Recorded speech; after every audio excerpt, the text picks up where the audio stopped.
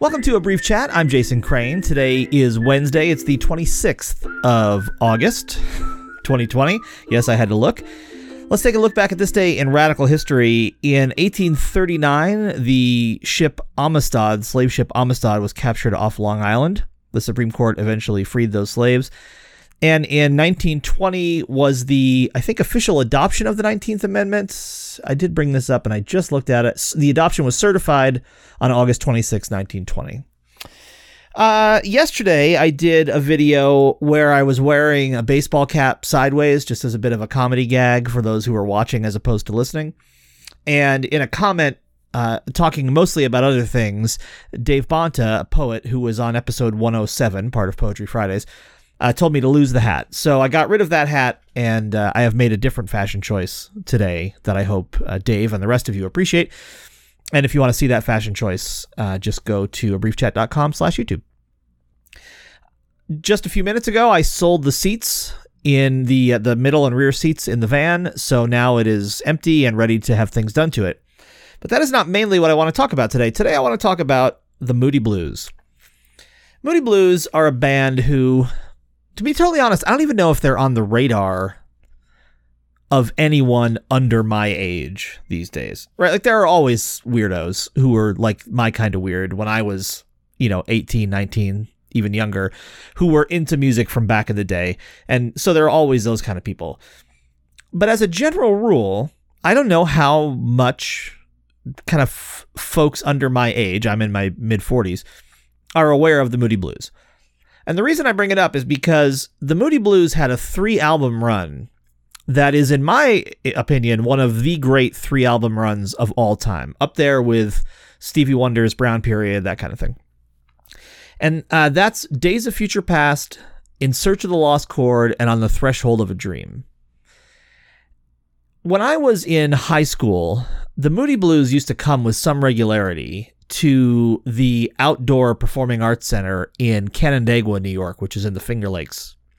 And that's where I grew up, or partly, but anyway, for the purposes of this story, let's just say that's where I grew up.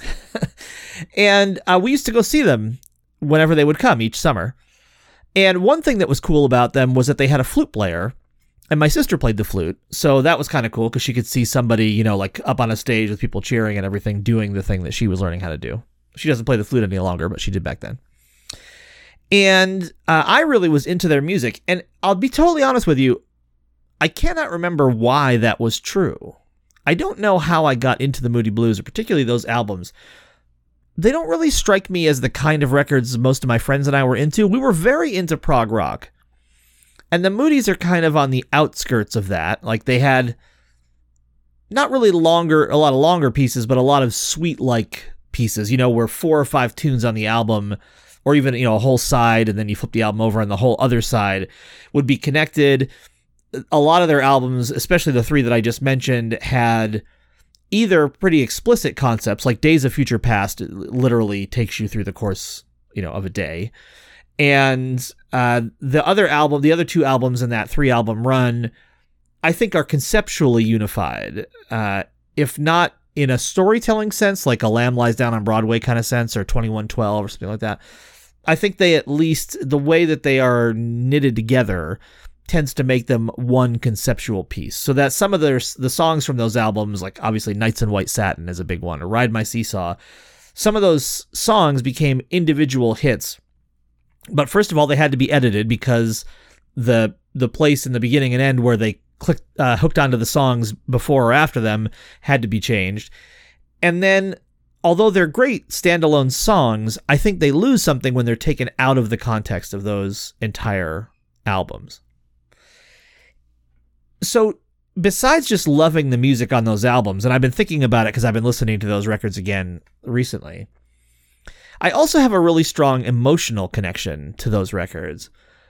Because when I was probably 15 and 16 or so, most of my friends were either 1 or 2 years older than I was.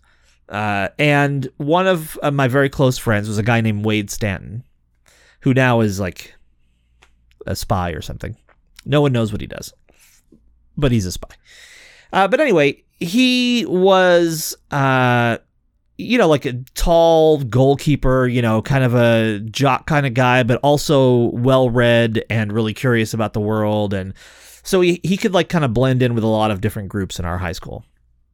And he lived out in the sticks where I lived. And we became good pals along with a small group of other nerds. Although I think Wade was in some ways one of the least kind of outwardly nerdy nerds. He was also super useful in the kind of protection sense, because those of us who were mouthy nerds, me in particular, would occasionally draw the ire of other jocks, and having Wade and another friend of mine named Keith around, who were just big dudes, ensured that I never got beaten up in high school. But Wade and I, from time to time, would drag a rollaway bed and a cot out onto the back deck at my parents' house. We lived in a log home, nothing ostentatious or anything like that, but kind of on about 7 acres. Couldn't really see much around it. Skies were gorgeous. There was no light pollution out where we lived. We lived quite a ways from town, and even town was not that big. And we would drag these cots onto the back deck in the warm months. And I had a little boombox, and I had cassette copies, probably dubbed cassette copies from either records or CDs, I don't know, of those 3 albums: Days of Future Past, In Search of the Lost Chord, On the Threshold of a Dream by the Moody Blues. And so we would drag the boombox out there with us, and we would watch the stars, solve all the problems of the world, and listen to these 3 records until we fell asleep. And I have a lot of the memories of my childhood are really dark, but there are some real moments of bright light when I think back to those times. And certainly one of the brightest are those nights just lying under the stars, watching shooting stars, talking about our lives, making stupid jokes, quoting movies to each other, all that kind of stuff, while we listen to these 3 really magical albums by the Moody Blues. And every time I listen to those records, I feel those emotions again, that emotion of friendship and a bond, and of music kind of infusing itself into a situation and making it more magical even than it otherwise would have been. Without the music, just lying there under the stars chatting about our lives would have been cool, right? That's just a neat thing to do. But when you add in these 3 Moody Blues records, it tipped the balance in favor of magic.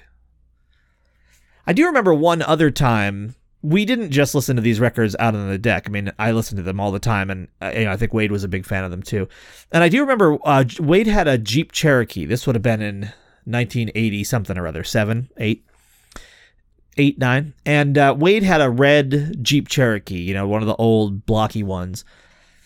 But it did have a tape deck in it, and so sometimes we'd be driving out in the countryside, and we'd have these records on, and that was its own kind of magic.